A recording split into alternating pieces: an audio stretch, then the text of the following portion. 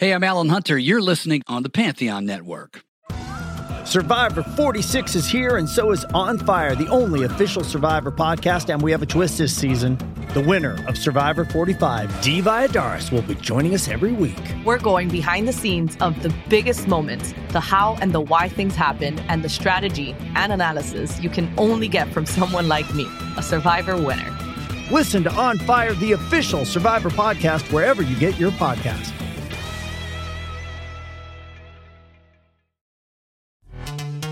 This episode is brought to you by Pepsi Wild Cherry. Pepsi Wild Cherry is bursting with delicious cherry flavor and a sweet, crisp taste that gives you more to go wild for.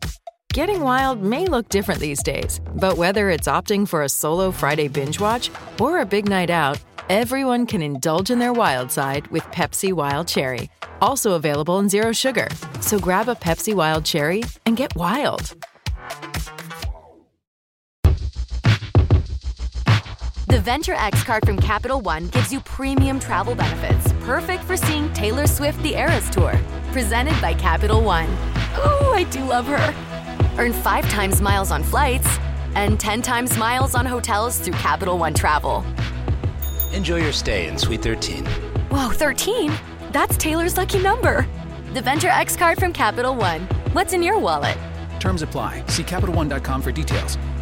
92% of households that start the year with Peloton are still active a year later. All because of a fancy bike? Not just bikes. We also make a rower. Have you ever tried to row? Too hard. Not with Form Assist. It actually teaches you how to row. So it doesn't matter if you're a first-time rower or a seasoned pro. Peloton can help you achieve your fitness goals. 92% stick with it. So can you. Try the Peloton Row risk-free with a 30-day home trial. New members only. Not available in remote locations. See additional terms at onepeloton.com/home-trial. Hey, it's Mistress Carrie reporting for duty from MCHQ for episode 40 of the Mistress Carrie podcast. This episode of the podcast is sponsored by Digital Federal Credit Union, but they're better known by all of us as DCU. And not only is DCU a great place to bank at, but they are also a great place to work. And they are hiring right now for full and part-time positions. And I know it might be a really unique time to try and visualize yourself at a new job. But at DCU, they're here to help you make the change, along with offering a benefits package that includes 3 weeks vacation, a competitive salary, a generous bonus program, 401k plan with 100% company match up to 7%, plus tuition reimbursement, a student loan payment assistance program, and so much more. Now that sounds good. So to learn more about DCU and career opportunities, visit dcu.org/careers. DCU is proud to be an equal employment opportunity and affirmative action employer. This episode of the podcast is also sponsored by MistressCarrie.com, which is where you can find every episode of the Mistress Carrie podcast. And I'm not just talking about the weekly feature episodes, but also every episode of the Sit Rep, which is all of your rock headlines, music news, and industry info in less than 5 minutes every weekday.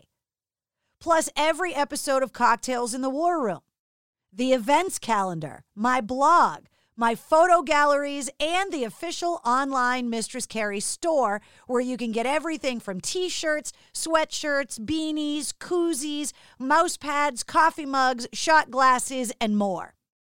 Just log on to MistressCarrie.com for everything. Okay, I have been waiting for this week's episode. I've been talking a lot about the movie Long Live Rock, Celebrate the Chaos. It premieres Thursday, March 11th at 8 p.m. And this movie is years in the making. The description says it's a deep dive into the culture of hard rock music. The genre is beloved by millions of its fans and is often misunderstood and maligned by media and the music industry. In intimate interviews, the leading titans of rock discuss the genre and the special relationship that they have with their audience. Featuring members of Metallica, Guns N' Roses, Slipknot, Godsmack, Korn, Avenged Sevenfold, Rob Zombie, Five Finger Death Punch, Rage Against the Machine, Greta Van Fleet, Hailstorm, Bush, Fever 333, Beartooth, In This Moment, Papa Roach, and more. It's directed by Jonathan McHugh and produced by Jonathan McHugh, Gary Spivak, and Jonathan Platt. And recently, I had a chance to sit down and talk to director and producer Jonathan McHugh. And he knows music. He's a documentary film director and producer and a music supervisor. But he's also a former label and film executive that had high-ranking A&R and creative and marketing positions at companies like New Line Cinema, Warner Films, Jive Records, Sony Records, Island Def Jam, Universal Records. And he's also been producing and directing a ton of pop culture and musical-based films over the years. He just finished directing a documentary called Cosplay Universe, which you'll hear him talk about in this interview. He's also producing a documentary about Muhammad Ali's history with his hometown called City of Ali. And he's produced over 30 films and TV shows. But at his core, Jonathan McHugh is a rock guy from way back. And he has got some great stories about some of the amazing bands that he saw in his childhood. His mom's from Boston. So when I had a chance to just sit down and talk music with him, I couldn't wait. They sent me an advanced screening of the film, Long Live Rock, Celebrate the Chaos, and every rock fan that sees it is going to love it. Not only am I really excited for you to see the movie, but I'm really excited for you to hear Jonathan's story. So allow me to introduce you to Jonathan McHugh.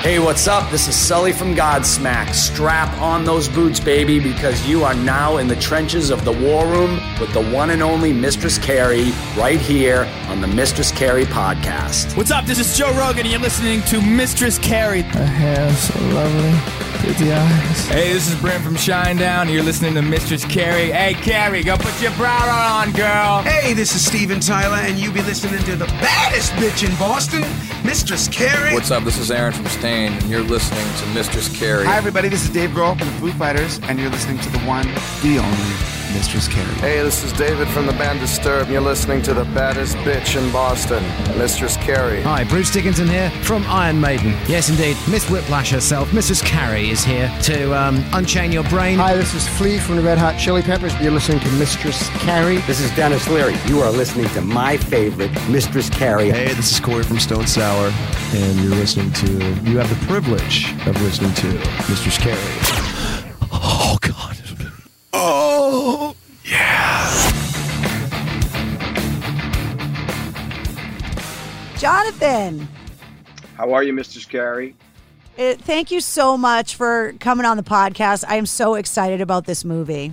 Oh, thank you so much. It really is made for the fan, and I know you are one of the biggest fans out there for the last 2-3 decades of this music. And it is, you know, as we say, it's a misunderstood genre. The station that you worked at all those years, AAF, was one of the, I don't want to say only, but one of the top flag wavers of that genre forever. And the people that ran it and did it, and we just salute you guys, because this is really what this movie is, to celebrate this music and these fans. It's really important. I love the timing of this film. It's called Long Live Rock, Celebrate the Chaos. And the timing of it, literally just last week, marked a year since I had actually been to a live concert. And I haven't had that long of a gap since I was in junior high school.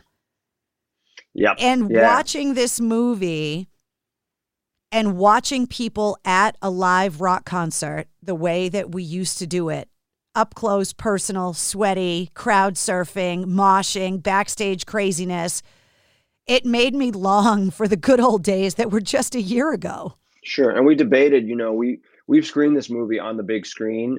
We did it at Columbus for our cast and crew. We did it at the Grammy Museum. And, when you've got those good speakers and this thing cranked up, people like jumping out of their seats and just rocking. So it's really kind of frustrating to have this whole virtual world. But the reality is, the movie's coming out on literally the 1-year anniversary of the lockdown. And there's a reason for that people need this. And if we can give that to people, that they can just tide them over until they can get back out there on the field and play, that's what the goal is, Looking at the list of artists that took part in this movie, it's a who's who of rock, hard rock, heavy metal. How hard was it to make those phone calls to get these artists to be involved? It must have been a one-call thing, right? For me, who's used to booking interviews, it's, it was amazing to have my producer. And the movie doesn't happen without him, Gary Spivak, who works for Danny Wimmer Presents, books all the shows, whether it was Louder Than Life or back in the day, Rock on the Range, and turned into Sonic Temple and Aftershock. I mean, he's the biggest festival promoter in the country. So safe to say he's got tremendous relationships in this area. And the way we worked it is we just, we would really smartly, we'd set up a trailer in the backstage of these festivals. And he would say, hey, can you give me 15 minutes? Can you give me Tom Morello? Can you give me 15 minutes? And, everybody's sitting around, they have some time, they're doing a bunch of interviews and they're prepping for their set. But it was kind of we knocked it out easily that way. And that otherwise it doesn't happen, because who can afford to go travel to see all these different people and get all these interviews? We would have literally 8 to 10 in one day. And then I would run out on the field and follow our fans, because they were the main storyline. So I was like a chicken with my head cut off, okay, I got to get these interviews. They got to be good. The quality has to be there, audio, visual, setup's got to be great. Questions got to be prepped. And then I was like, okay, as soon as I'm out, I'm like, okay, got a half-hour break.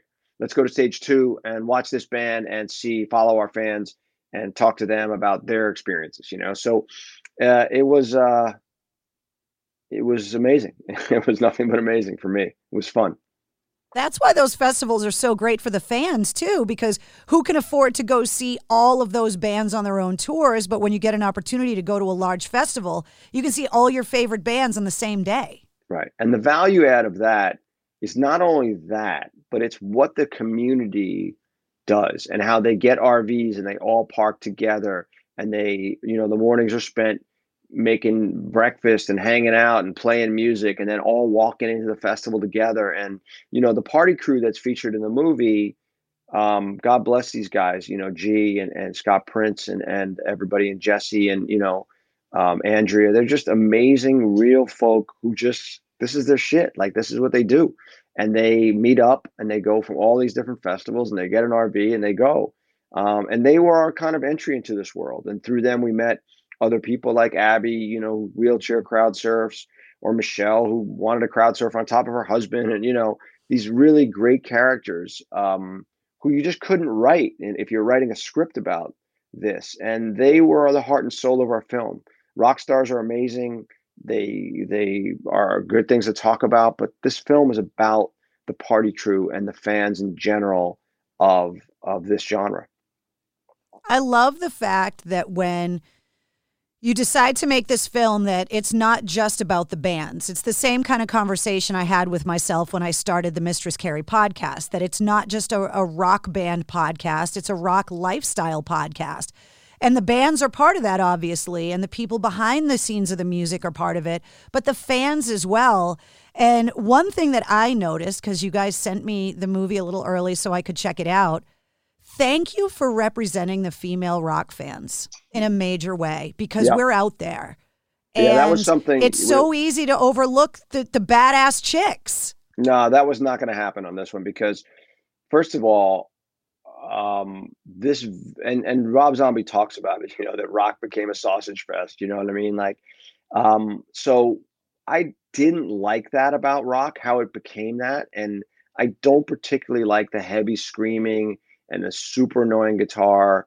I'm much more of like an alternative guy at my core and a singer-songwriter guy, if you will. But growing up with Metallica and going to see Led Zeppelin and Black Sabbath and Kiss when I was a kid in my formative years, there was no other kind of music. It was just this music, right? It was rock music.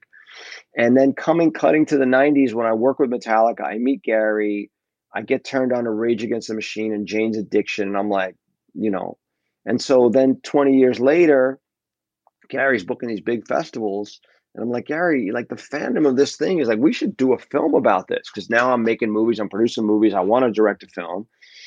So we go to Columbus and do this first festival, and we do cut together a sizzle reel, and I'm directing another film about the another subculture, about the cosplay culture, which is its own misunderstood, as Miles Kennedy says, island of lost toys, like our genre. And it was like, I didn't know about that genre until I wrote and produced a Snoop Dogg movie. I went to Comic-Con for my first time, and I was like, wait, why are these people dressing up in the summer? Like, this is only supposed to be for Halloween and Mardi Gras, where I went to school in New Orleans, where I learned that. And so you realize that people in the cosplay culture use this music as transition. Like, they try on different personas. Like, boys may dress up in a Alice in Wonderland costume, or girls may dress up as Spider-Man, and it's perfectly accepted. And maybe they go to that next level and they decide, you know what?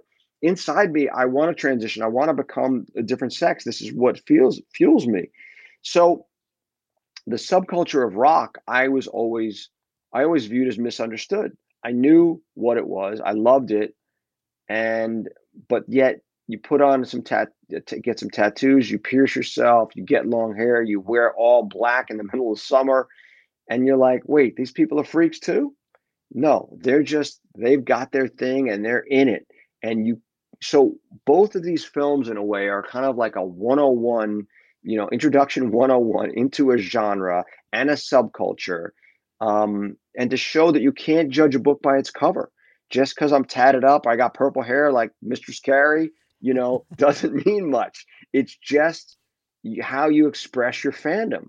And, we were talking earlier about how metal can be calming and it can be soothing. And one of the lines in the movie, this couple, G, who's one of our main, he's the guy who started the Party Crew.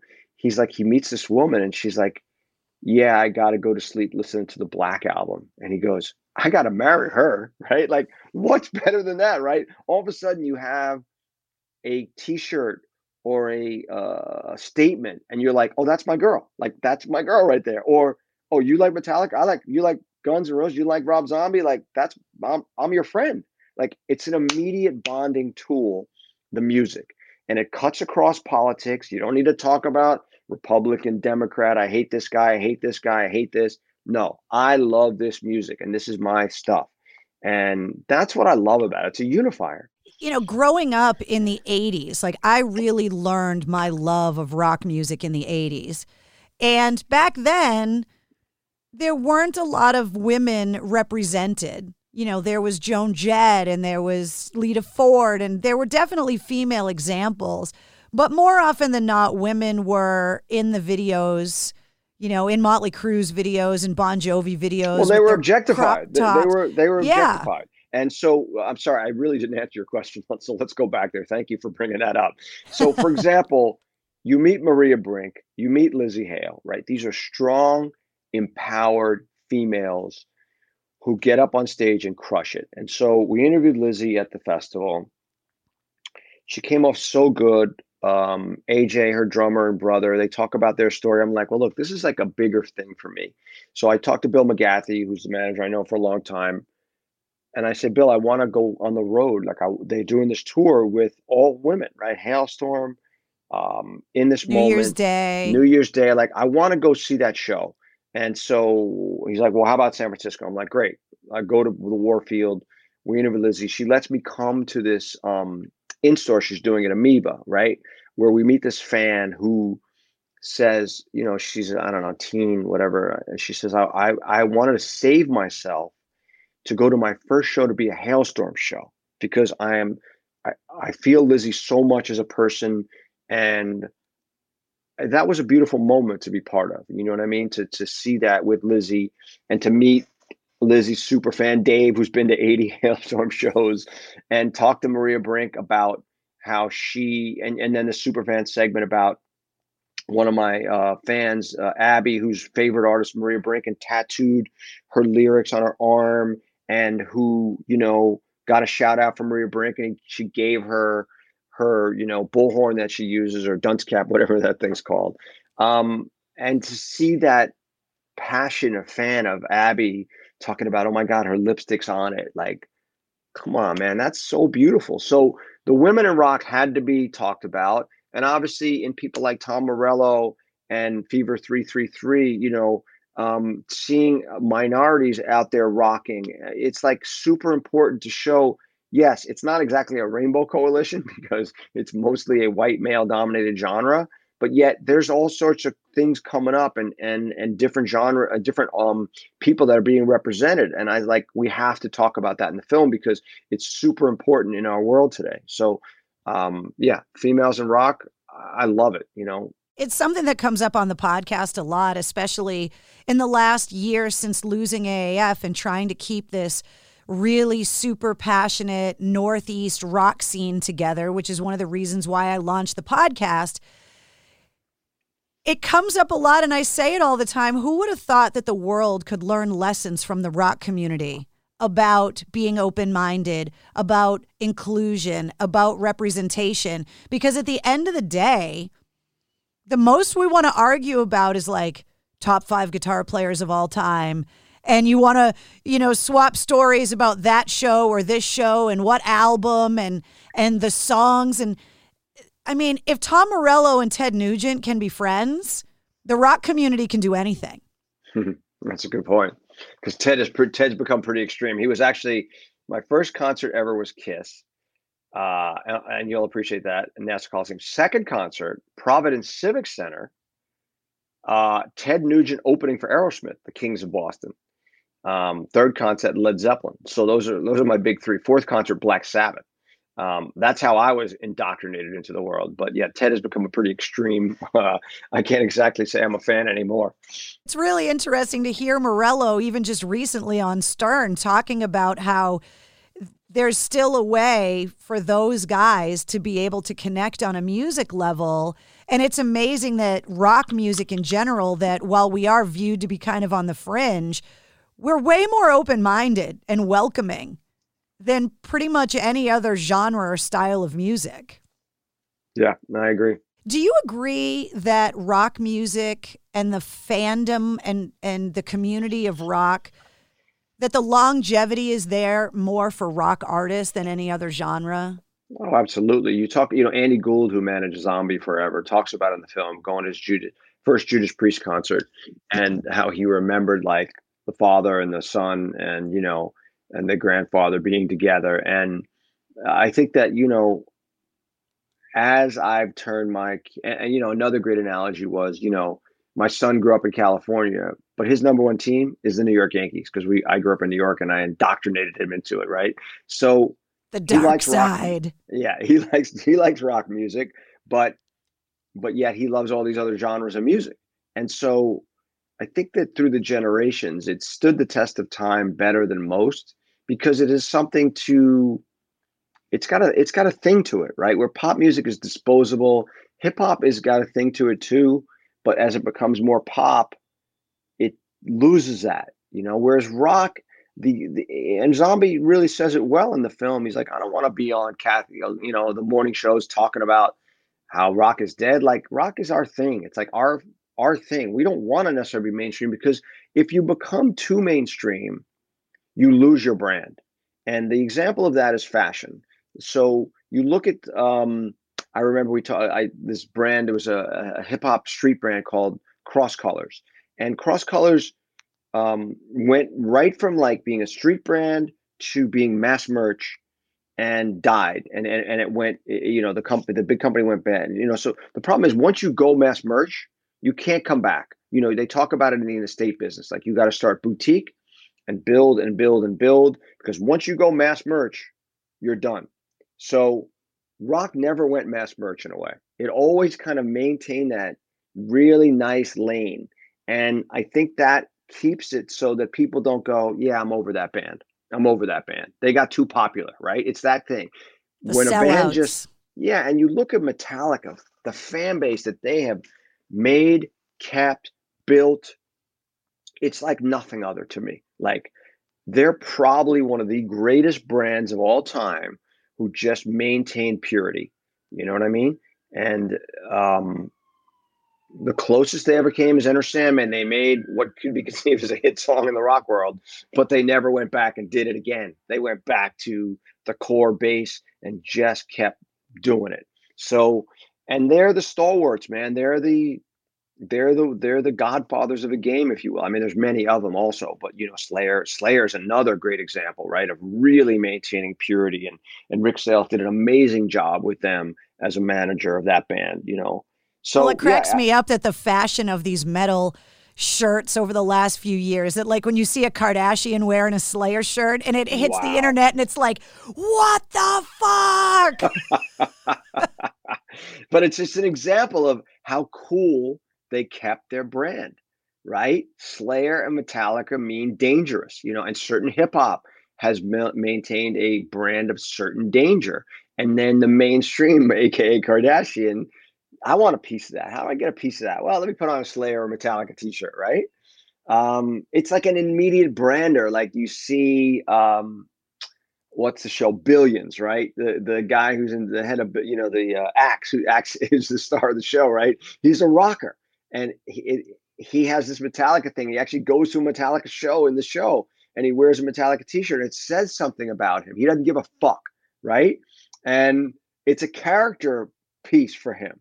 So it's just interesting to think about the psychology of it and how the brands have stayed together, so well because they haven't gone mainstream. And that's why the credo of rock is dead comes up, because it's not mainstream and it really doesn't want to be mainstream. And, the beauty of a new band like Greta Van Fleet, right? So I'm a guy who saw Led Zeppelin. I'm a guy who's Led Zeppelin is still to this day. I was going to ask you about that because the idea of seeing Led Zeppelin in concert is like, oh. Right. So it's still my favorite band to this day because that experience, I'll just tell you a quick sidebar of that story. So I just did an interview today for the Staten Island Advance, right? Which is a paper I grew up as a paper boy, right? So in 1977, Led Zeppelin announces they're coming to Madison Square Garden. And I have like $300 in paper out money in the bank. And I go to the bank and I say, put it all into a money order and write it to Madison Square Garden. Because there's a lottery for Led Zeppelin tickets. I'm like 13 years old or something. And every day I'm checking the mail, right? And one day my mother says, you got a package. And I go to the front table and there is a package from Madison Square Garden. And I open it up and there is, I want to say 16 tickets to Led Zeppelin. Like whatever I could afford, I bought like 3 different nights, right? So I'm like, holy shit, I'm Willy Wonka. I got the golden tickets. And I go to school that next day and I say, my core Led Zeppelin crew, we're going to the show and the people are freaking the fuck out. And then the word gets out, McHugh's got Led Zeppelin tickets, right? And so then there's a guy who's in Robert Begley is his name. And he's the Robert Plant impersonator. He has a band. They play Zeppelin covers. They're great. And I go, Begley, are you going to Zeppelin? He goes, no, man, I didn't get a ticket. And I pull out a ticket and I said, we're going to the fucking show. And he starts crying, right? And then like there was a couple extra tickets and people were like, dude, I'll give you 2-3 times your money. And I'm like, wait a second. So I get my tickets paid for. And I realized, wait, there's a business here somehow. So I sell a couple tickets to pay for my tickets and my friends' tickets. And then when I get to college radio in New Orleans, I become the ticket guy. And I realize, wait, there's a business here? Like I could actually get into the music business. And that's what I sprungboard that college radio experience into getting into promotion of radio promotion for record companies. So like you think about Led Zeppelin popped a light bulb in my head, which took me to college radio, which took me into the business. And it's just a weird thing I've never really talked about, but it kind of makes sense. So, okay, now back to Greta Van Fleet. Someone says, I'm doing a show on the Sunset Strip. And I run into a friend of mine in line at the Viper Room. I'm like, what are you doing? And they're like, I'm going to see Greta Van Fleet. And I say, who's she? Right? And they go, no, it's a band. I'm like, oh, okay. So next time it's a woman, but it's a band too. Yeah. Right. So next time they come through, Gary and I go, my partner, and I'm having trouble with it because he's so affected. He's got all the Robert Plant moves. And I'm like, yeah, this is too much for me. Like, And then I go see him another time at an outdoor theater in LA, and there's all these girls up front, and yet they're with their fathers, and their fathers are loving it. And the girls up front are like, oh my God, they're so sexy. And I'm like, oh, okay. So they're bringing girls back to rock? Yeah, he's a little too close for me. But when you interview him, and then we interviewed him, and I realized his father brought him up on blues in Detroit, in Michigan, and they were just great kids who grew up on blues. And you kind of got to get past it. You know what I mean? Because it is the greatest rock band of all time. So, okay, if you're a little affected by it and imitating a tiny bit or giving it an homage, if you will, so be it. And their music is evolving. And one of the producers and coordinators on this movie is 24 years old, and she loves them. And so we had the conversation the other day about their new music, and I was like, what do you think? She goes, I love it. And I said, yeah, it feels like an evolution from the first record. And so they're going to continue to grow and get better and better and better. And again, if they bring women back to the genre, God bless them. Keep on going. I think Dirty Honey's doing the same thing as well. Dirty Honey's great. Mark they're the one Diaz of those, band, right? Yeah. That they're one of those bands that it's like, if you're a bunch of kids and your dad's playing you blues, you're going to get inspired the same way that Led Zeppelin got inspired by those same blues artists. I talked to the Royal Blood guys a couple weeks ago about this, about how rock and roll keeps inspiring itself over the pond. That the blues got sent overseas, and then the British band sent it back, and then we sent it back. And it's like we're playing this ping pong over the ocean to see what we can turn rock and roll into based on the inspiration. Sure. To go back to Led Zeppelin, just because I don't know very many people that actually saw them in concert. You're a 13-year-old kid at Madison Square Garden. Most popular kid in school now because you figured out the racket of buying tickets. No. By the way, amongst the rock crowd only. Remember, this is still Led Zeppelin is a very popular band, and rock is more popular than when it was today. But still, you remember what happens at that time. Disco happens. Even before disco, so to speak. But remember, it is still a certain class of people. So I'm not the most popular kid. I am certainly the most popular kid. Amongst your friends, you're the king right now. Yeah. For the moment, I'm good. I got the ticket. Yeah. And you walk into that arena. Everybody listening to this has been to a rock concert. I want to hear what your experience was like going to see Led Zeppelin as a teenager in 1977. What do you remember that the whether it be the songs that you still hear that remind you of that show? If I had the DeLorean, I would go back and see that band. I'll tell you two things. They played for 3.5 hours. Okay. The only time I was able to leave my seat, I had to leave my seat, and I kind of planned it out, was during John Bonham's 20-minute drum solo from Moby Dick. Right. I was like, all right, this is going to be the time. I know I'm not going to miss anything except Bonzo crushing it, and I could take 5 minutes off of that. So I remember the only time leaving my seat, because just in rapture, right? In that show, some fucking idiot threw an M80, which is a severe firecracker, shall we say, powerful firecracker. It's like a 16th of a stick of dynamite, isn't it? Yeah, and it hits Jimmy Page and blows up on stage. And Jimmy Page walks off, he fucking freaked out, and he luckily wasn't too injured. It walks off the stage, and the band keeps playing, as I recall, and it's rock and roll, right? Like I'm a hockey player. I take a hit, I keep going, right? And or maybe they stopped. I don't quite remember, but I do remember that. And that was a traumatic moment. Like, is the show gonna stop? I don't remember if it did stop or not, but it's just the euphoria. And I went, I think, 2 or 3 nights to the show. But I will tell you the more memorable rock and roll moment for me was seeing Kiss, Blue Oyster Cult, and Leslie West from Mountain. That was my first show ever at the Nassau Coliseum. And, we don't have cars, so we take a bus to the ferry, Staten Island ferry to Manhattan, subway to Penn Station, and then the train, the LIRR to Hempstead. And then we, I guess, take a cab to the show. We get there, we wait online. There is, it's a general admission show, if you remember those.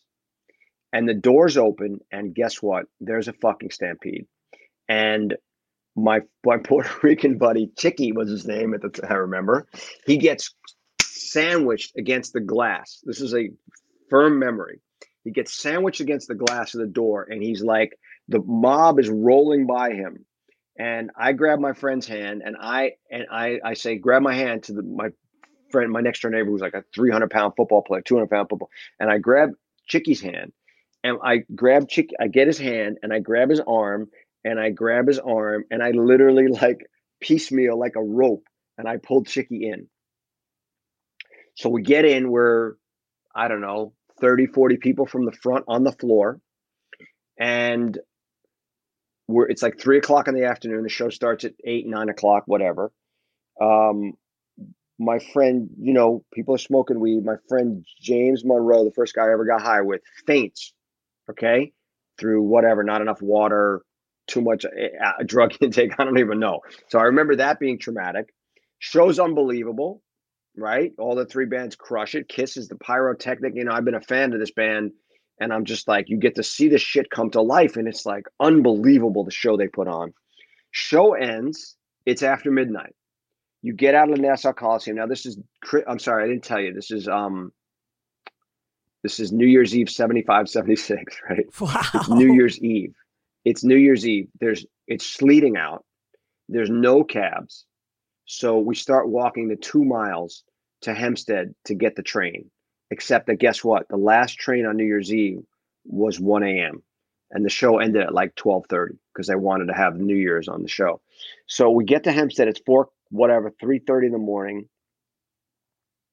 The only place open, now it's snowing by now, right? We're soaked to the bone. The only place open is the police station, right? Everybody's still probably holding some drugs, right? We go into the police station, and there's 10 other people in the same situation sitting on the floor of the police station because there's no train till 6 a.m.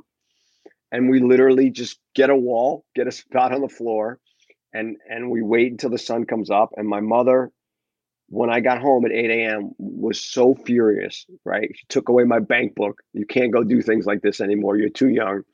And that was kind of my indoctrination to rock and roll from there. So it's such a foreign concept of like no cell phones to call your mom, no Uber to be able to get back, no way to like if you think about it now, that you're a teenager on New Year's Eve trapped at the police station and you can't get home. Today, that's like the plot of a film because anybody under the age of 30 can't even fathom a world without a smartphone and Uber, and it just doesn't make any sense. Right. So I thought, okay, do I do a collect call to my mother at 3:30 in the morning from the police station payphone booth, or pretend maybe she's sleeping and maybe I can get back because my mother was a writer, as I told you, right? So she would stay up all night writing and sleep during the day. She was like a vampirist, right? And so the question is, well, maybe she won't miss me. You know what I mean? But it didn't work out that way. So kids are so stupid. Maybe my mom won't notice I'm not home on New Year's Eve when she knows I was at a Kiss show.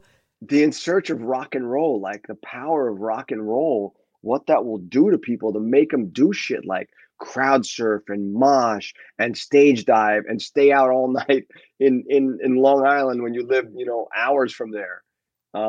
It's just funny. I haven't thought about that in so long. So thank you for helping to spark that memory because it's a great one. The closest I ever came to dying in any kind of mosh pit or whatever, and I remember thinking to myself, I can't die at this show. I was in college, and a bunch of us went out to what used to be Riverside Park out in Agawam, which is now Six Flags, and they used to do outdoor concerts. And it was the Spin Doctors, Soul Asylum, and the Screaming Trees. And when the Spin Doctors played Two Princes, a mosh pit broke out, which was completely unexpected. And now I'm getting pinned against the barricade. And I just remember going, I can't die at a Spin Doctors concert. No, that is not a good look. That is not a good look. I wasn't worried about dying. I was worried about where. That's funny because you do not put Spin Doctors and mosh pit in the same sentence normally. No, it was ridiculous. And then the only other time that I came close, I was about 15 rows from the front, at the old Foxborough Stadium on that Guns N' Roses Metallica co-headlining tour with Faith No More. And it was 5 days after the Montreal riot when James Hetfield had been burned. So his arm was in a sling and his roadie was playing guitar. And unlike Jimmy Page with an M80, somebody hit Axl with a rose, like an actual flower, when he was sitting behind the piano. And he stormed off stage. And everybody in the crowd was like, here we go again. Oh, shit. And I remember I was standing next to a member of the Patriots. I can't remember who it was, but he was like an old lineman from the Patriots. So he was just a mountain of a human being. And he just looks down and he goes, if the shit hits the fan, stay with me. And I was I'll block for you. That's great. Yes, sir. That's encouraging. Like, that's encouraging. No problem. But like Right. you look back at those memories and it's like that harrowing experience for you on New Year's Eve where like how screwed up are rock fans that we look back at those scary, crazy, troublesome moments with such fondness. Well, it's funny. I haven't thought about that, but the Stampede was scary as fuck at the moment. Was super scary, and James Monroe was like my big brother, and him fainting and me having to like take care of him. Those were scary moments. Like, and the show hadn't even started yet. You know what I'm saying? So there's a reason why they don't have GA shows like that anymore for that reason. Yeah, it's a dumb idea. Like, you just open the doors and let people all run in at the same time. Who thought of that? And it was before the Who thing, whatever that was, Cincinnati, whatever that was, where people actually died. Like, you could literally die. So yeah, I don't know. It's an obsession, rock and roll, and it's a beautiful, and that's why this movie, we just wanted to celebrate it, in today's moment. And literally, did we know that you're making a moment in time, right? Like, they're crowd surfing, all this stuff, moshing, even festivals. Like, you can't take it for granted. It's always going to be there. Like your radio station, right? Your AIF was like, for granted, that station was always going to be there rocking. But there's nothing that lasts forever. And, so you always have to take stock in that and realize that things, change and morph and, sometimes for the better, sometimes for the worse. But we wanted to celebrate the genre, and Gary and I have been friends for 20 years since we worked. We were responsible for part of the team. Metallica, Enter Sandman was a #1 rock record, right? You guys were crushing it. You guys played it every couple hours, like it was like a top 40 rotation. But pop radio would not play Metallica, even though the record was in the grooves and it was a hit. The stigma of playing Metallica was just unheard of. Well, rock radio was slow to play Metallica before that. I mean, until One came out, Metallica made their name off of people dubbing cassettes and passing it around and, hey, check this out. I mean, I remember being in high school and loving, the Bon Jovis and the Queensryches and, all of that stuff. And when I heard Metallica, it was like, whoa, that's dangerous. That's the real shit. Yeah. Yeah. Like it's gritty and scary and underground. And every guy I know that liked rock music, was like, yeah, this is a little scary. You go to the show and you didn't know what to expect. I mean, it was dangerous, and radio stations didn't know what to do with it back then. Well, try top 40 radio. Like, we had to do some, I'll tell you, if you have, I don't know what our timing is, but I'll give you one quick sidebar Metallica story. So we were, as radio promotion people, we were in charge of trying to get radio stations to play this record, right? Top 40 radio stations. So there was one guy in Rapid City, South Dakota, who used to be in California, had a lot of friends in top 40 radio, and they would listen to him. He was like the A&R guy for records. And if he said play it, they would play it, a lot of his friends. So I said, Bob, you got to play Metallica, man. This Enter Sandman record. He goes, man, I can't play that record. I go, what do you mean? He goes, I go, you're in South Dakota, man. People like to rock out there. Isn't that where Sturgis is, the bike rally? And like, he's like, yeah, I can't play it. And so I beat on week after week after week. And one day, so he was also an independent film fan, and we would talk films, like, common bonding, whatever. And one day he said to me, I said, Bob, what is it going to take? Like, can we do like a flyaway and bring some fans to see a show or something, like to connect the dots a little bit better? He said, I'll tell you what. He's like, off the cuff. He goes, I'll tell you, this is when Harry Met Sally, the film, was out, right? I'll tell you what, you get me an autograph Harry Met Sally script, I'll play the record. Click. And I'm like, fuck, what am I going to do? How am I supposed to do that? Somebody get Billy Crystal on the phone. So all of a sudden I go, wait a second. I'm in the office building where Rob Reiner's office is down the hall. And I'm like, I see Rob Reiner in the commissary all the time. And I don't know him. I don't talk to him. I grew up watching All in the Family. And obviously I'm a big fan.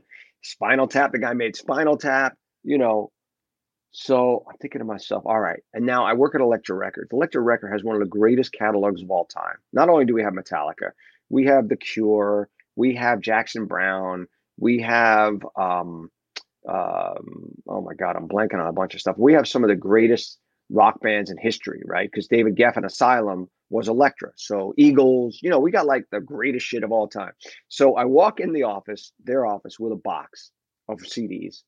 And the receptionist says, hi, can I help you? And I was like, I don't know, maybe. And I explained the story to her. She goes, what do you got there? I show her what I got. And she goes, oh, I love this band. I love that. I love that. And she goes, so she gets on the phone. She calls Rob's assistant. And Rob's assistant comes out and I tell her the story. And she goes, what do you got there? And I go, oh, so she takes a couple CDs and she goes, I'll tell you what, Rob's be back from lunch. Now I know Rob is at lunch down the hall, right? At the Maple, what was it called? Maple Drive restaurant. And so Rob walks in from lunch and he walks right by me and just keeps going. And his assistant comes out. He goes, she waves at me. She goes, come here. So she goes, you got 5 minutes. And so I go in Rob's office and I tell him the tale.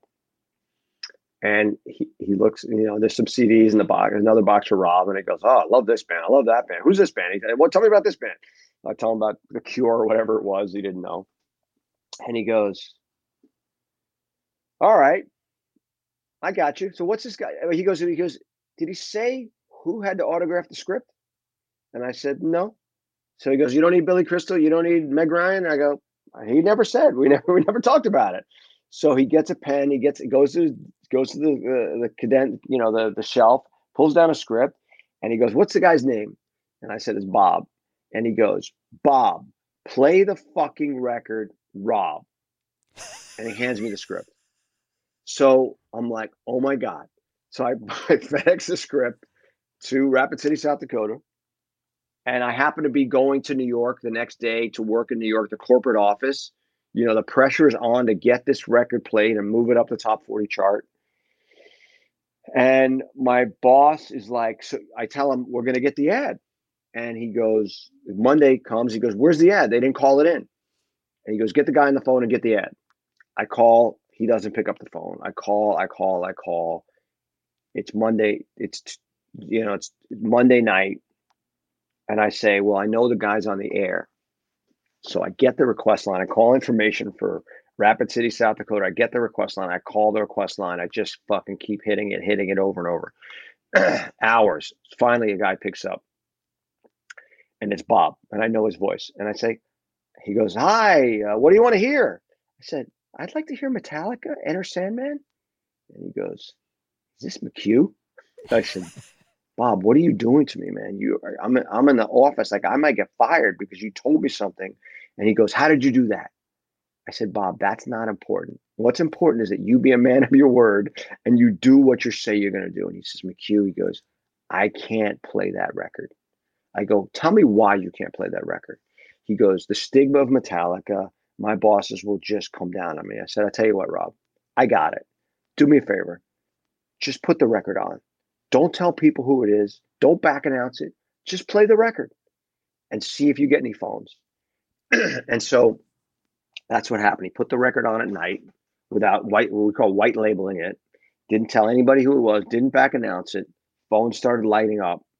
And the following week, he was forced to add the record. And I didn't get fired.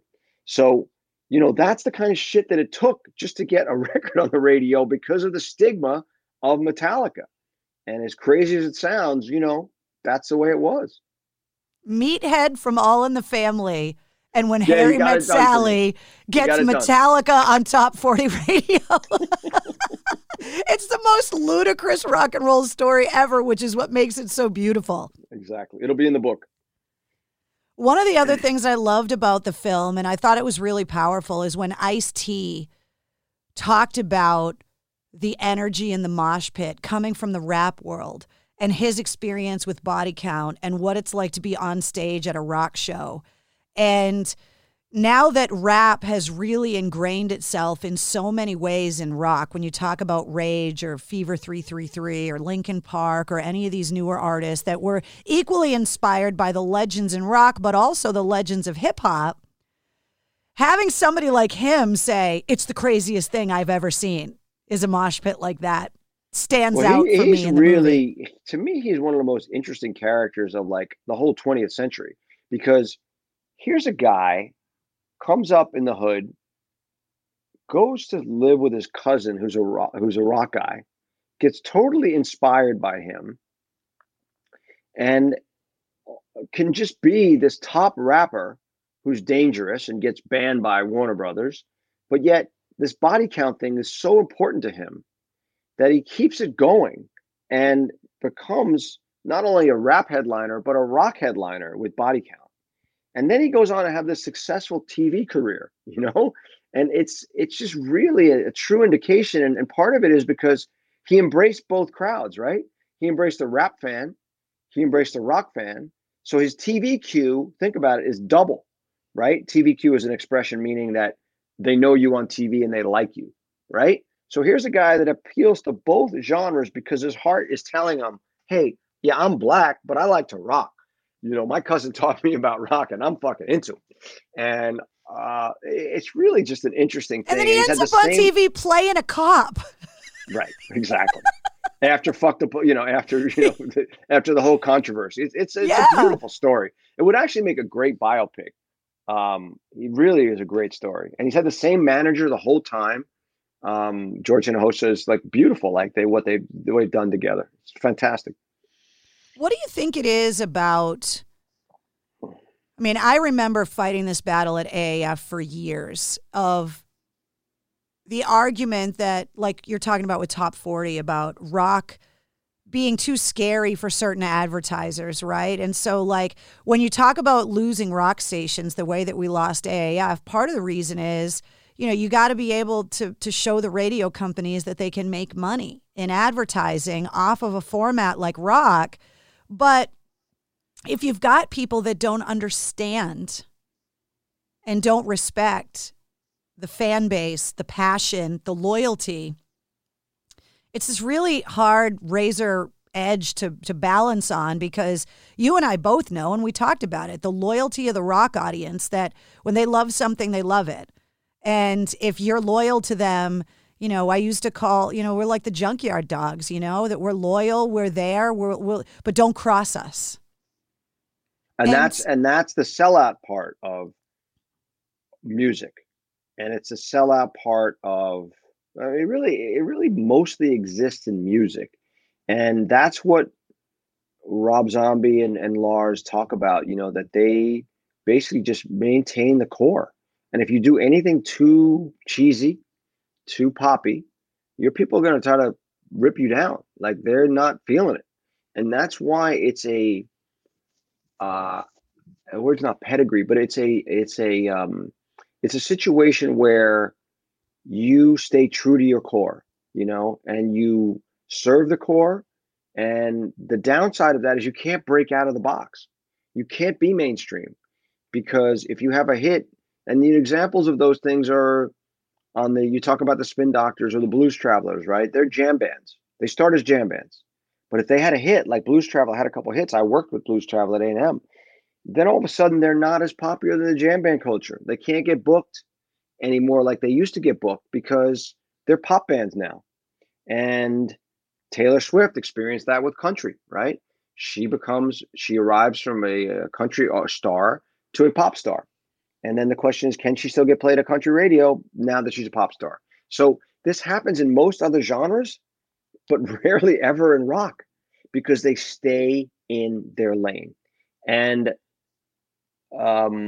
it's just an interesting thing. I mean, Motley Crue, example of a band that had hits. You know, there's certain rock bands that have hits and they cross over into pop. But it's a you know, but we talk about Slayer, we talk about Rick Sales, we talk about Cliff Bernstein and Peter Mensch, how they manage Metallica and how they know exactly keep into your lane, branch out here, but you can't branch out here. You can't go too far. You can't do a record with Taylor Swift, right? You can't do it. So it's interesting. It's psychology. It's the passion of the fandom. It's keeping pure to your base. And, you know, AAF made that decision. We're going to play this music and we're going to stay true to the core. But again, that doesn't play well in the advertising world, which keeps your station on the air. So it's a blessing and a curse, I think. Do you think that rock music, especially stations like AAF, the more of them that we lose, do you think rock is being kind of driven back underground, especially now with the technology we have, like my podcast, where the rock fans are out there, obviously, and when we're allowed to go to concerts again, it's like you can see the bodies, the traffic jams trying to get into the venues, the amount of money that people are spending. But do you think that's where the future of rock is that it's going to have to kind of go back underground to a certain point because of how mainstream the big media companies are becoming, where rock may not have a seat at the table the way that it used to? I mean, the argument with the Rock Hall and all this kind of stuff, not that it's dead, but is it being driven back underground a little bit? Well, I think that in the commercial nature of every individual station having to fight for local advertising, I think that's the genius of a concept like SiriusXM, right? Where I listen to predominantly SiriusXM. Because why? I want to rock, I go to Octane, I listen to Jose. I want some singer-songwriter, I go to the Spectrum. I want some new alternative music, I go to Alternative Nation, right? There's something for everybody there. And it's the idea of having a national outlet that have specialized people like the Jose's of the world that do Octane and have real programmers that understand these genres and what they are. And if I want to hear Tom Petty or the Foo Fighters station, you know what I mean? So they're a really good alternative that have come along to make sure that people get served. And I think that will keep it not, you know, going underground, but it's like I said, it's not mainstream in the sense of some of these pop ditties that you hear or mainstream hip hop records. They're just not. When you hear a guy fucking, like I listened to this band, The Architects, the other day, right? Eddie Trunk was talking about it, and Eddie's in my movie also. So I was like, all right, I hadn't heard it. I put it on, and the first thing you hear, the guy screaming, right? And then I'm like, all right, well, I'm not in the mood for screaming, but you know what? I let it play, and he starts to sing, and it's a really good record, you know? But that off-putting nature of what hard rock can be, is not for everybody. And that's just it. It's an acquired taste, right? Sometimes I'm in the mood to fucking rock. I'm always in the mood for Rage Against the Machine. I'm always in the mood for Metallica. I'm always in the mood for Led Zeppelin. But some of this other stuff that I'm experiencing and checking out, and I'm always in the mood for Greta Van Fleet because that music feels a little bit more mainstream to me, if you will. Mainstream rock, not the harder edge rock. So it's just it's an acquired taste, and it's, you know, it's different strokes for different folks, really. You and Gary working together for so many years and working some of the biggest rock records and putting together some of the biggest festivals and biggest tours. Can you imagine doing that and having the artists and all of those experiences being able to be documented the way that bands and fans can document things with social media and smartphones? When you go back and think of the things that rock used to do, and there's no evidence. Right. And then think about it. I'll tell you another thing. This movie, like you watch movies like Heavy Metal Parking Lot, right? Which is really just a dude with a video camera outside a Judas Priest show in the parking lot. That's what the movie is, right? But yet this movie is revered, okay? The other movie that gets talked about in that context is Western Civ 2. Penelope Spears, great filmmaker. Otherwise, you can't count movies about the hard rock. Metallica movies, you know, they're great documentaries. But as far as a genre film, so part of my thought process was, wait a second, if those movies still get talked about 20, 25, 30 years later, why can't we make one that shows where we're at today with the genre, and maybe 30 years from now, people could be watching that movie? That's like something that you want to leave something behind. And after, you know, music supervising 80 movies and producing 30 others, to have my first movie come out that means something to a group of people, that means a lot to me. And I think that's why one of the reasons I wanted to make this movie, and I know Gary did too, because Gary, you know, much like me, is an alternative guy, loving alternative music. Gary used to run alternative radio departments at labels, and then kind of fell into this genre. And he would get shit from his friends, like, why are you fucking in that rock shit? And so Gary, like, well, fuck you. Gary's that kind of guy. Like, I'll show you. I'm going to have festivals that book 70, 80,000 people. That's the perfect rock response. Yeah. Fuck you, I'll show you. Like, that's the core of it. Yeah, McHugh, that movie idea you had, fucking let's go do it. We'll fund it ourselves if we have to. And that's what we did. We booked our first shows. I paid for my cinematographer's plane ticket to Columbus, Ohio, and Gary put up some money to book some crew, and we just shot.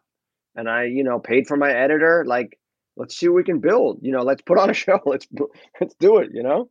So it comes from the purest place, and that's what I think is cool. And I think that's going to resonate with the fans because it's made by fans for fans. When I saw the announcement about the movie and I saw the trailer, I knew immediately that it was an homage, and it's a statement that no, we're all good. Fuck everybody else if they don't think we're cool.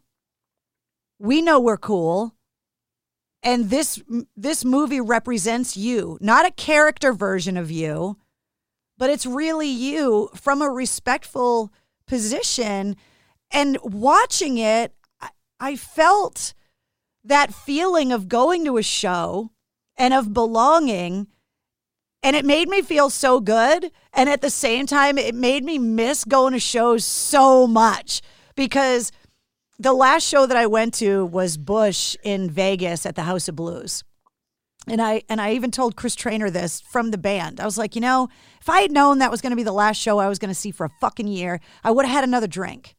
I would have sang more. I would have lived in the moment more, because I was taking it for granted that I could just go to another show the next week. Well, because your whole life, as a media personality, you've gotten tickets to shows. And, you know, hey, if you got to buy a ticket here or there, whatever, you know, it's okay. We make money. That's what we make money for. So, yeah, absolutely. And you take things for granted, and you can't in this world. You know, life is too short. I mean, COVID killing 500,000 people in our country in 1 year, that's fucking serious business. And, you know, everything should be not taken for granted. Your family, your passions, your time, you know, you just don't know how long you have to do the things you want to do and be with the people you want to be with. And it's a wake up call in a way to, you know, step back and like look at things and really think about things. So yeah, as an homage, 100%, that's what this movie is. And that's what it's meant to be. And, you know, it's not like we did it to make money, because we've been working for 2 years without getting paid. So the bottom line is, you know, it's a karmic thing, and we're happy we were able to get it out there. And thank you for all the bands for participating and giving us your music, and for the rates you gave it to us for, and for all the people that worked on this movie, the crew, the fans, the party crew. We couldn't have done it without you. So if you're listening to this, it's all about you. And you're going to be able to see that when you watch the movie. You know, there's the link to the film. There's an events calendar on mistresscarrie.com. The movie poster's up there. The link to get the passes to watch the film is up there. After the premiere, because it's March 11th at 8 p.m., after the premiere, what are the plans for the film?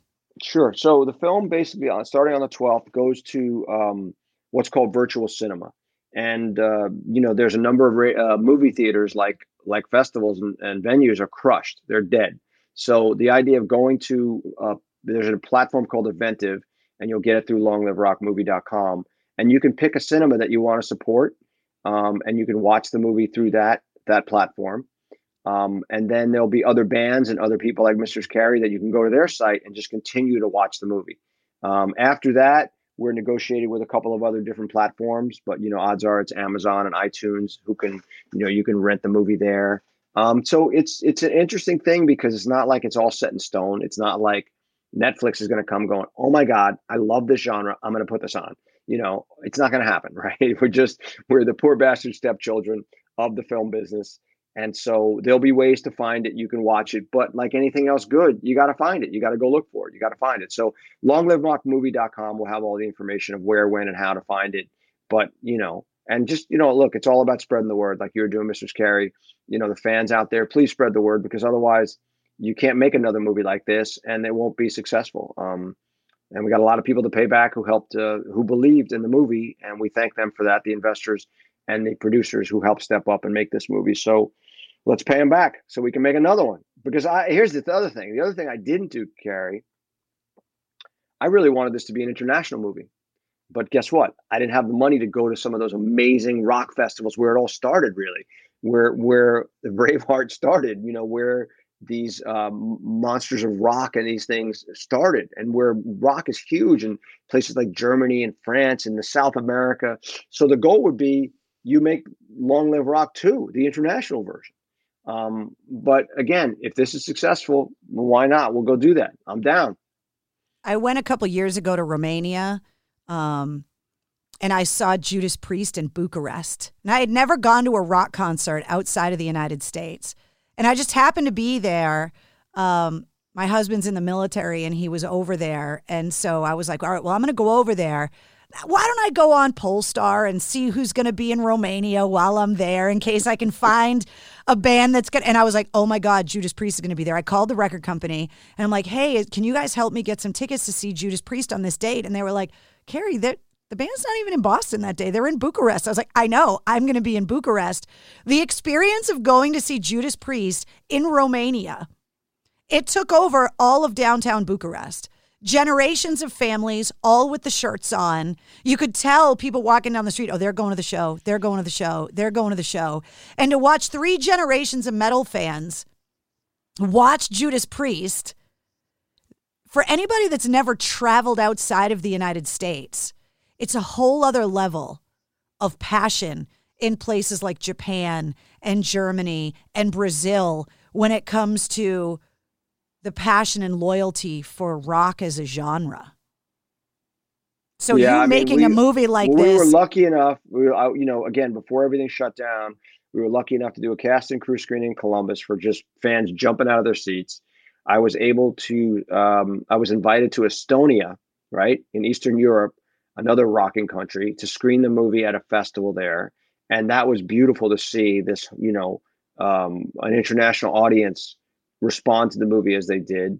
And then we were able to screen it for the Grammy Museum just in February, literally February 6th, a month before it all shut down. So I got to see a little bit of film festival. I could have played a lot more. We had a bunch. We had one in Greece lined up, and that didn't work, and a couple others. But I got to see it a little bit outside of the country once, and at some theaters, and that was good. But yeah, it's look, everybody's frustrated. The things they didn't get. My daughter didn't get high school graduation. My daughter didn't get prom. She didn't get first semester college. A lot of people are making sacrifices, and it is what it is. And just look, I'm happy. Like I said, if it can brighten up a couple people's day, God bless. It brightened mine. It made me so kind of homesick, but also it kind of reminded me of how good things can be and how it gave me something to look forward to when we can all go back and start going to shows again. And it sounds that's why we're putting it out getting now. There. Yeah, it sounds like we're getting there. People tell me all the time I should write a book, but you need to write a book with some of the stories you have too. Yeah, I'm working on it. It's just another thing to put on the list that I've been working on for a number of years to do it. But making these movies is time consuming. Like I said, my day job is music supervising film and TV shows. And I also teach. I love teaching. So yeah, whatever it takes to make a living, because documentary films is not quite going to get it done quite yet, but maybe someday. And you got the writing stuff in your DNA. And quickly before I let you go, your mom, you told me, is from Boston.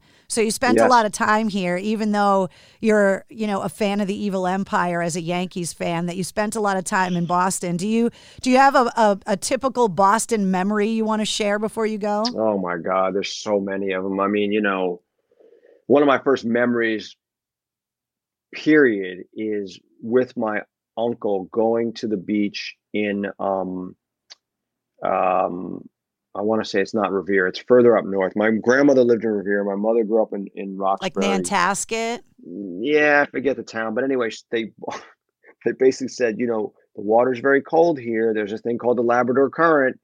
And I'm like, yeah, whatever. I just jump in the water and I'm fucking, my teeth are chattering, and they buy me a Red Ball to get my mind off how cold I am. Then another great one was my grandmother lived in Revere, and there was all these duck pin bowling. There was like this whole strip right in Revere. They had Kelly's roast beef and they had great chowder.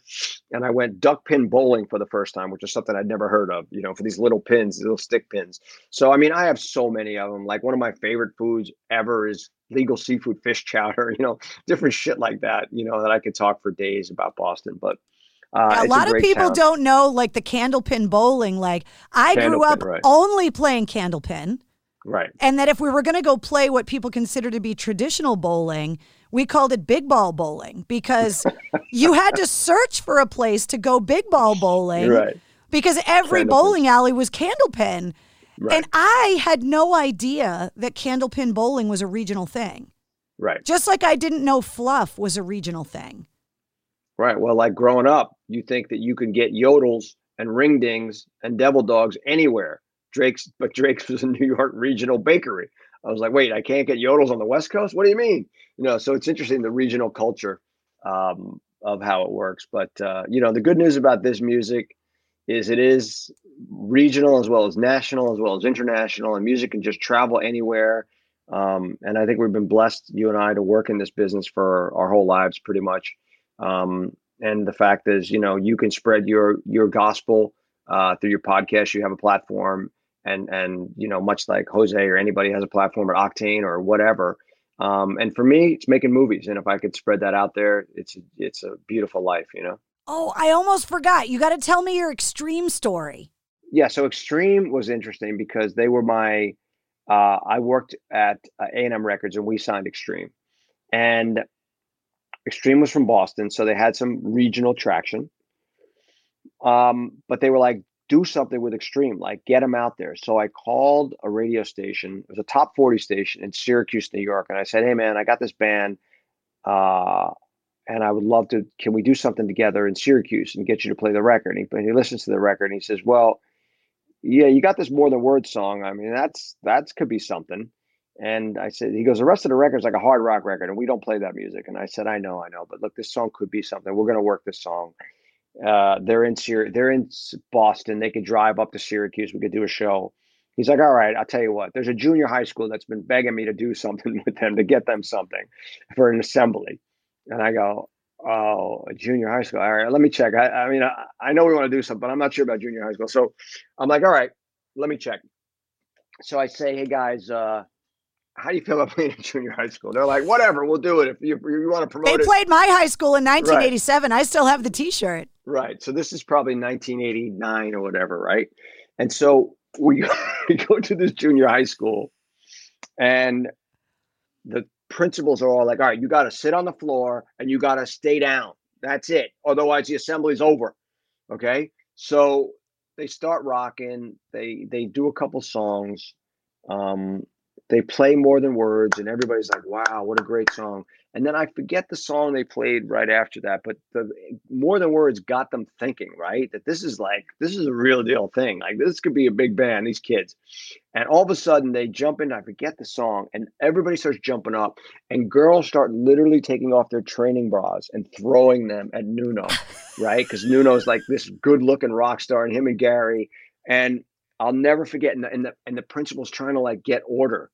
And he like wants to pull the mic, and I'm kind of talking to him like from getting on stage and trying to pull the mic. And Gary Dunes is the program director. He's like, come on, calm down. Let's go out and get some water. It'll be fine. Like, he calms him down. Let the kids, there's only 5 more minutes. Like, let it go. And then it ends and everybody leaves. And the band was like, that was surreal. I was like, yeah, welcome to rock stardom, gentlemen. It's going to happen for you. And then cut to years later, I'm working with Rihanna at Def Jam, and all of a sudden, who walks backstage but Nuno? And I was like, I hadn't checked on who was playing in the band, and like, Nuno McHugh. He's like, what the fuck? So we caught up and had a great hang and talked about the years in between, because he's had a great interesting career, Nuno. So But yeah, that was my extreme story. It was fun. My first time I ever had saw him them. on the podcast recently, and it was just really interesting to hear that even though he's been out in LA for all those years and he's worked with so many artists outside of the rock genre and all of that, within 15 minutes of he and I talking just like you and I are, his accent was back, his attitude was back. He's like, fuck this and that. And he's like, he went full masshole again. And it came, masshole. It's like, Is that a term? Wait, stop. Is that a term? Masshole? Oh, absolutely. We call ourselves that. I never heard that. That's genius. Really? Yeah. Well, that's yeah. That's what we Yankee fans would think of the Red Sox fans. Masshole. Like you go evil. Yeah, Empire, we call ourselves masshole. that. It's like when I call myself the baddest bitch in Boston. It's like, well, if I'm calling myself a bitch, you calling me a bitch, like it doesn't do anything. Right. It's like, I know I'm a bitch. I call myself that. So we refer to ourselves as massholes, and it's like the most masshole thing to do to like, so if you guys as your smelly, dirty Yankees fans are going to throw barbs at us, then we're just going to use it as a term of endearment, you know? Again, the music, look, here's a good one for you. It brings us all together, right? Right. It's not about It's not about Yankee or Red Sox fans. It's about the music. So, Mrs. Carey, to you, I say thank you so much for having us. Thank you. And let's keep spreading the word about the movie. There he is, Jonathan McHugh, the director and one of the producers of Long Live Rock, Celebrate the Chaos. The premiere is on Thursday night, March 11th at 8 p.m. In the show notes of this podcast is a link for you to get tickets, the official website, and don't forget the corresponding playlist. Oh my God, there is some great music that goes along with episode 40 of the Mistress Carey podcast. Once again, thank you so much to our sponsors, Digital Federal Credit Union at dcu.org, and of course, MistressCarey.com for sponsoring this week's episode. If you liked what you heard, don't forget to hit subscribe so you don't miss anything with the Mistress Carey podcast. New episodes every Wednesday, and it includes the Sit Rep. Get all your rock news and music headlines in less than 5 minutes every weekday. And if you don't mind, give us a 5-star review and leave us a comment. And join me every Tuesday night at 8:30 Eastern Time live on my Facebook page for Cocktails in the War Room. The Mistress Carey podcast, a proud member of the Pantheon Podcast Network.